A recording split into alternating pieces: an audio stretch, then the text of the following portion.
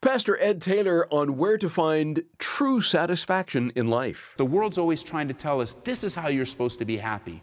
This is what makes for a good marriage. This is what makes for a good home. If your hair was this color, things would be great. If you drive this car, if you drank this alcohol, if you made this much money, then everything would be perfect. Listen, you don't need to drink from the wells of the world. You'll never be satisfied drinking from the wells of success or popularity or power. Jesus offers you a living water flowing not just into you, but out of you. It's a love that God has lavishly supplied to us, His agape love. This is amazing grace. This is unfailing love. That you would take my place.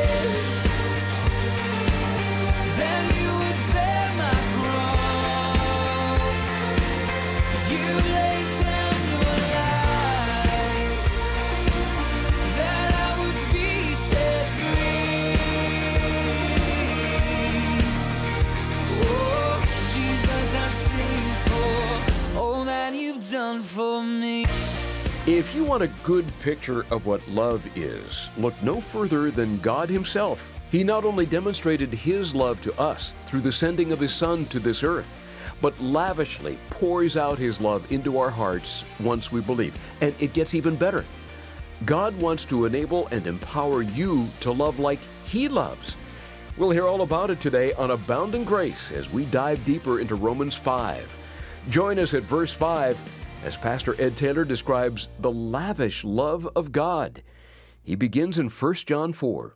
Flip over to 1 John, would you please, in chapter 4.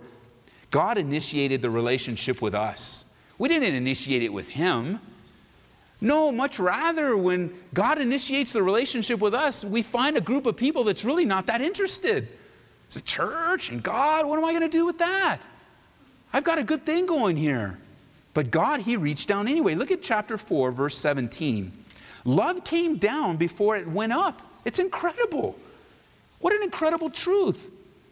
In verse 17, love has been perfected among us in this, that we may have boldness in the day of judgment. Because as He is, so we are in this world. There is no fear in love, verse 18, but perfect love casts out fear, because fear involves torment. But he who fears has not been made perfect in love. We love, circle this, verse 19. We love Him because He first loved us. Let's read that together. You ready? We love Him. That's right. We love because He first loved. We love because not only did He first love us, but He poured out, He lavishly supplied that very love inside of us, not from the outside. He poured it in by the power of the Holy Spirit. It's a promise. You can jot it down. In Acts chapter 2, there was a promise that His Spirit would be poured out on people in the last days. It says that His Holy Spirit in Titus chapter 3 was poured out on us abundantly. In Zechariah chapter 12, verse 10, it says, and I will pour out on the house of David and on the inhabitants of Jerusalem the Spirit of grace and supplication. He poured out on us abundantly. Let me give you a picture of what that looks like. Flip back to John's Gospel, chapter 7. Jesus is there during the Feast of Tabernacles, and He stands up and He cries out in the midst of the feast. And He cries out to everyone that's thirsty, and there's many thirsty people today. You might describe yourself as a thirsty person today in your life spiritually. You're thirsty. You're not exactly sure what you're thirsty for, but you've been drinking from the wells of this world and your thirst has been quenched. You might be very, very good at what you do, and that has seemed to quench your thirst, but it seems to never be enough. You might be in a new relationship right now and you're so excited about it. It's a great relationship. You go, well, now my thirst is quenched, but I'll tell you, that relationship's not going to fully quench the thirst that you're sensing. Jesus, He cries out in verse 37 on that last day, that great day of the feast. This is John 7. Jesus stood and cried out, saying, if anyone thirsts, let him come to me and drink. This world will not satisfy that thirst. Oh, you say, Pastor Ed, no, it does satisfy. I'm satisfied right now. If you are not content in the Lord Jesus Christ you are experiencing a false satisfaction. It will wane and go away. Jesus, he says, if you're thirsting and you sense it, you come to me. Jesus says, and then I'll give you. He says, verse 38, he believes in me, as the scripture has said, the promise of God's word, out of his heart will flow rivers of living water. And verse 39 says he spoke concerning the Spirit. Jesus was with no uncertain terms saying that he was the Messiah and the source for all satisfaction. And it wasn't temporary source, but through this new relationship, out of you, out of me will flow these rivers of living water, constantly living a satisfied life. Jesus is talking about that deep spiritual thirst, a universal thirst that every person has in their heart to be right with God, their loving Creator. Deep down inside, we all need God and His provision of forgiveness through the shed blood of His Son, Jesus Christ. But I'll tell you, man is trying as hard as he can to live apart from God and still be satisfied. Man is still trying to do as much as he or she can possibly do apart from Jesus Christ and still have that sense that I'm satisfied. That's why there's so much addiction going on, because they're getting attached to something that is giving them a temporary sense of satisfaction. We see people all over trying to satisfy that thirst with physical things. Do you know our friends on Madison Avenue in New York City do a good job of both creating the thirst and providing something that they think, or they want us to think, will satisfy. Have you noticed that? You know, Madison Avenue represents advertising. That's where many of the advertising executives are. Advertising is very, very interesting. Not only do they create a thirst, but many times in creating that thirst in our mind, we would look at something and go, I didn't even know I was thirsty for that. I didn't know I needed that. Great example for me is because I'm running around all the time and my schedule is full, I need a phone that I can carry around that has my contacts and my appointment and actually make phone calls, you know? So I have one like that. I can make phone calls on it, has my calendar on it, has everything I need to know so that when I'm away, I can get in contact with whoever I need to get in contact with. But then I was just kind of minding my own business, working one day, and the announcement came. The new iPhone. Man, have you seen the new iPhone? I mean, it was unbelievable. I had my phone in my hand and the iPhone over here. I mean, it was like pretend over here. And I'm like, it does all that? Yeah, mine doesn't do that. Mine doesn't do that. Oh, wow. I didn't even know I wanted an iPhone until they told me I wanted one. And it was neat because we don't have that cell service, so right away that's a closed door. But the Lord was just speaking to me, Ed, you're just not satisfied with your phone, are you? And I said, no, Lord, is it okay? I can't be satisfied with my phone. You know, they made a better one. And the Holy Spirit just spoke to me, Ed, that's not for you. I know it may not be any big deal with a cell phone, but it's a heart issue. If I'm always running after the latest gadget, if I'm never satisfied with what I have, if that's your life, you're always running after the latest thing, and what you have really isn't what you really want, you always have to have the latest and greatest, you're never satisfied with that, I promise you it'll spill over into your spiritual life. And you'll find yourself with all of the riches of Jesus Christ at your disposal, and you'll come to me and say, I'm not satisfied with Jesus. And as we trace it back, I tell you, you probably saw the same iPhone commercial that I did. And it stirred up in you the flesh that Jesus isn't enough. That where you live isn't enough for you. The car you drive isn't enough for you. The clothes God's blessed you with isn't enough for you. Oh, I know that God moves us on and He blesses us with different things. That's not what I'm speaking of. I'm speaking about that internal stirring that we're just not satisfied with our lot in life, with where God has clearly placed us. The world's always trying to tell us, this is how you're supposed to be happy. This is what makes for a good marriage. This is what makes for a good home. If your hair was this color, things would be great. If you drive this car, if you drank this alcohol, if you made this much money, then everything would be perfect. Listen, you don't need to drink from the wells of the world. You'll never be satisfied drinking from the wells of success or popularity or power. Jesus offers you a living water flowing not just into you, but out of you. It's a love that God has lavishly supplied to us, His agape love. I love that. Did you know that true love is never passive? Flip over again to 1 John chapter 4. True love is never passive. It is always active.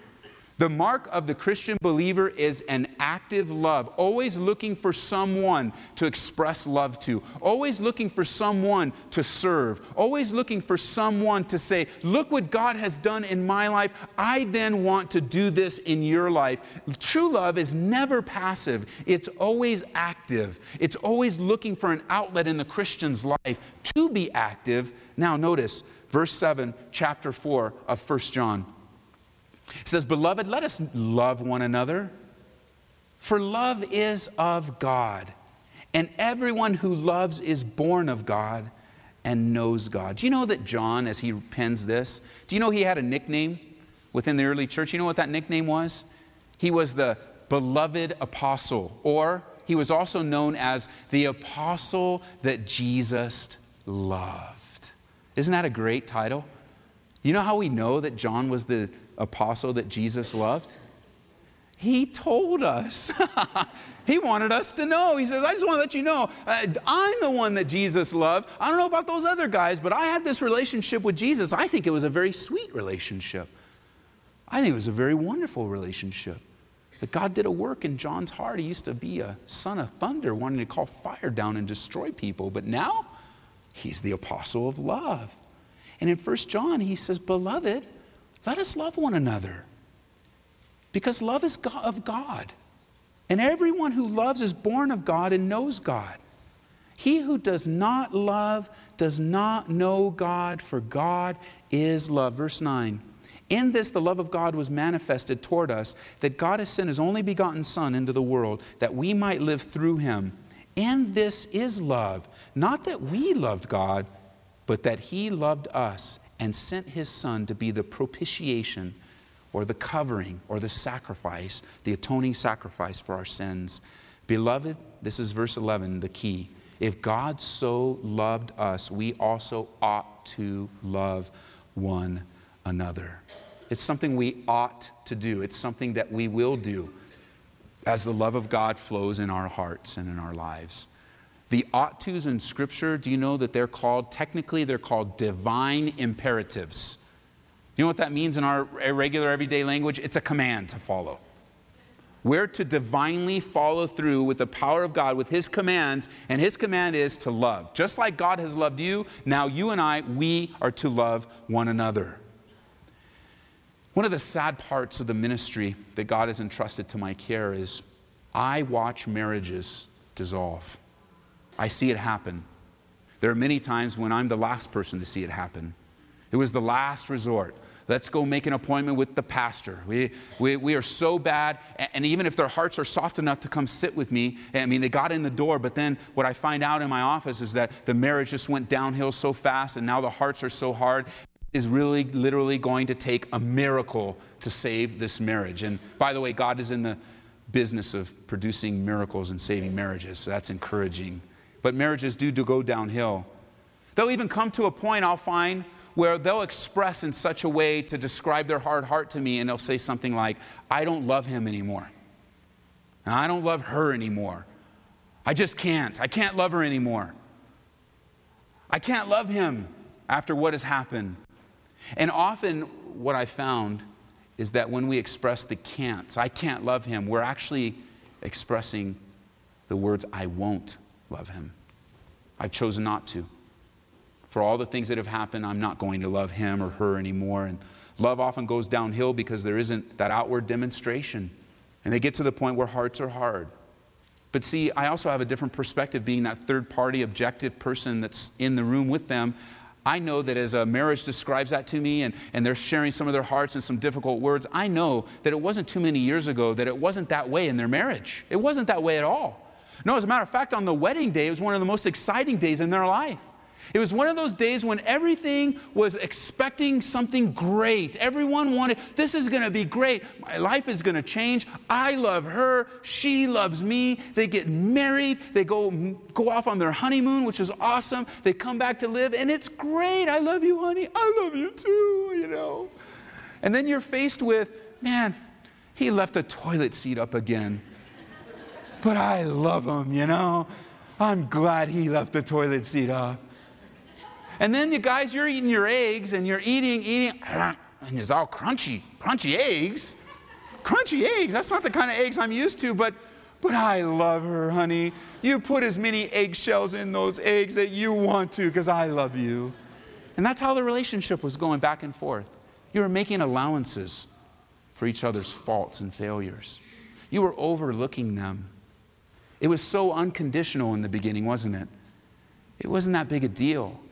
But over time, that relationship started to harden hearts. And now the conclusion is, I can't love him. I can't love her. Now, those of you that aren't married, this applies in so many different ways. There's so many times I see friendships, even within the church, I don't like them anymore. I mean, to the point where some people won't even come to the same service anymore, or they'll leave a church, I don't like them anymore. Well, why don't you like them? Well, they did such and such and so and so. And why don't you forgive them? I can't forgive them. Oh, really? Are you sure you're not saying you won't forgive them? You can't forgive them. You sure we can't walk through this together? You sure the Holy Spirit can't just soften your heart? Are you sure that we just can't sit down together like God tells us through Isaiah? He says, come, let us reason together. Can't we reason together? Can't we give God a chance to work here? Can't we soften our hearts? Paul would even say it this way to the Corinthian believers. Why won't you just be wronged? I'll tell you why I won't be wronged, because I can tend to be in the flesh and want to defend myself. I want every wrong to be righted in my life this side of eternity. When the truth is, every wrong in my life won't be righted this side of eternity. That my trust and my hope is in Jesus Christ. He's my strength. He's my help. He's my hope. And there are times in my life where I must and you must come to the conclusion that I've been wronged and God's got my back. And I'm going to love you even if I've been wronged. Even if you've made a mistake toward me. Even if you've hurt me. That's the mark of true agape love. Whether it's in a marriage or in a friendship, whether you're hard-hearted toward your boss or your in-laws, it's time to turn the love back on in the relationship and become a vessel. It's not a matter of I can't, but when I begin to think of I can'ts, I'm reminded of this passage. Would you turn over with me to Luke chapter 6 as we close today? Because certainly we do face situations in our life that are seemingly impossibilities. And maybe love in your life is an impossibility right now. Whenever I start to think about the I can'ts in my life, I'm reminded of this little snippet of the life of Jesus with this man in Luke chapter 6 that had a withered hand. And we pick up in the story in verse 6 of Luke chapter 6, where Jesus comes and he is going to be used, this man is going to be used mightily to paint us a picture. I draw your attention to verse 6. Now it happened on another Sabbath also that he entered the synagogue and taught. And a man was there whose right hand was withered. The scribes and the Pharisees watched him closely whether he would heal on the Sabbath, that they might find an accusation against him. But he knew their thoughts and said to the man who had the withered hand, arise, stand here. And he arose and stood. Pause there for a second. Understand this. The command to arise and come to Jesus is no big deal. You know why? Because the man doesn't have a problem with his legs. His legs are fine. He can walk, he can move around, he can get up, he can sit down. This command, very easy command. Hey, come on over here. I want you to get up, come over here. And he's like, okay, no problem. I'll get up, no problem. I'll come over to you, Jesus. And there's the scene. The scene here is this man with a withered hand. He comes to Jesus. And notice, verse 9, Jesus said to them, he says, I'll ask you one thing. Is it lawful on the Sabbath to do good or to do evil? To save life or to destroy it? And looking around at them all, he said to the man, stretch out your hand. That's a different kind of command. You know what kind of command that is? That is a command to do the impossible.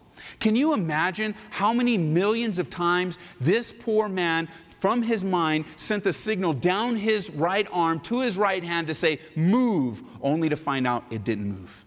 And he tried, move. Maybe he woke up every morning, move today, it wouldn't move. He would wake up from a nap, I wonder if my hand will move. It's not going to move today. Coming to that point where he finally decided, he finally resigned himself. I've got a withered hand. I'm going to live with it the rest of my life. And Jesus, I love what he does here. First, he gives a command that's encouraging and easy. As the burdens of the Lord are easy, they're not heavy. And so he draws us gently. He draws us lovingly. He draws us with these cords of love. And he says, come on to me. Come to me. Come here. You want to follow me? Come to me. If you're thirsty, you want to drink? Come to me. And we say, okay, Lord, we're there. And then once we get there, what does he do? He tells us to do the impossible. Love them. Oh, no, Lord, I've sent the command 1,000,000 times from my mind to my heart. And no, I can't. No, I can't. No, I can't. Really? You see, in those times when your love is withered up and you're sensing a paralyzing feeling and struggling with this, Jesus, he enters in and he draws us near. And with the impossibility, I'm sure this guy could have said, no way. What? My withered hand, does anybody know? You see it? Everybody around here knows. I've never moved my hand. I'm never going to move my hand. Why would you tell me? Are you trying to hurt my feelings? Are you trying to embarrass me? Are you trying to make me a spectacle? But he didn't say that. I'm sure on the other end, he could have looked at Jesus with a tear in his eye. I'm sure he could have said, but Jesus, what are you trying to do? Don't you know? Don't you know how it happened? Don't you know that I've tried? Don't you know that it's impossible? Come on. He could have just fallen right in front of Jesus, weeping in tears because he's tried this time and time again. But he does neither one of those things. What does he do? Well, mark these 4 words, will you? In verse 10, Jesus says, stretch out your hand, and he did so. Isn't that encouraging? He did it. You see, when Jesus tells us to do something, he enables us to do it. You're not on your own. The love of God has been poured out in your heart. It's not even your love. It's the love of God flowing through you. It's a fruit of his Spirit. He tells you to do something impossible. The area that we wrestle the most with is in our minds. If I can get you to change your mind about something and have a biblical approach, then the rest is going to be easy. You see, in the moment he decided to obey, that millisecond that he said, okay, one more time, I'm going to send the signal to my hand to move one more time. Okay, I'm going to give you that chance one more time. The very millisecond that he made that decision, God empowered him and his hand was restored. That is the power of God, my friends, that he has poured out into our hearts for every impossibility, including this lack of love that we might have. You see, as you purpose in your heart to obey the Lord and to love with the very love that he poured out lavishly in your heart, as you purpose in your heart, as you make the decision, let me tell you what's going to happen. In that millisecond, God is going to enable you and empower you and give you the very love that you think that you don't have. And unity. And notice, it says in verse 10, he did so and his hand was restored. Isn't that great? Restoration, that not all is lost. That the lavish love of God in your life has been poured in you and upon you. And listen, the love of God is unquestionable. It is very foundational. And he is the good shepherd who laid his life down for the sheep. Hey, thanks for listening to Abounding Grace with Pastor Ed Taylor. We're going and growing through a study of Romans right now. You can hear this message again online at aboundinggraceradio.com or listen through either of our apps. Search for Calvary Aurora in the App Store or Google Play. Maybe you're looking for a good book to go through as we begin a new year. Well, here in the month of January, we picked out an excellent one written by Warren Wiersbe. It ties in quite nicely to our current study, too. It's called On Being a Servant of God. Sometimes we lose sight of what ministry and service is all about as we get overwhelmed by the pressures and the needs that surround us. Be encouraged and strengthened by the wisdom that Warren Wiersbe shares in this easy-to-read book. We'll send you a copy when you support Abounding Grace with a gift of $25 or more. Just call and ask for On Being a Servant of God. Our number is 877-30-GRACE. That's 877-30-GRACE. Abounding Grace is made possible through the generous support of our listeners. And as we begin another year of delivering God's Word one verse at a time, we're looking to our listeners for help. Together, we can reach people with the love and truth of Christ and make a difference in these last days. To make a secure donation, drop by aboundinggraceradio.com or call 877-30-GRACE. Next time on Abounding Grace, we'll continue Pastor Ed Taylor's study of Romans. Thank you for listening today, and we'll look for you tomorrow as we open the Word together in search of God's abounding grace. This is amazing grace. This is unfailing love. That you would take my place. That you would bear my cross. You laid down your life. That I would be set free. Oh, Jesus, I sing for all that you've done for me. Abounding Grace is brought to you by Calvary Church, Colorado, here in Aurora.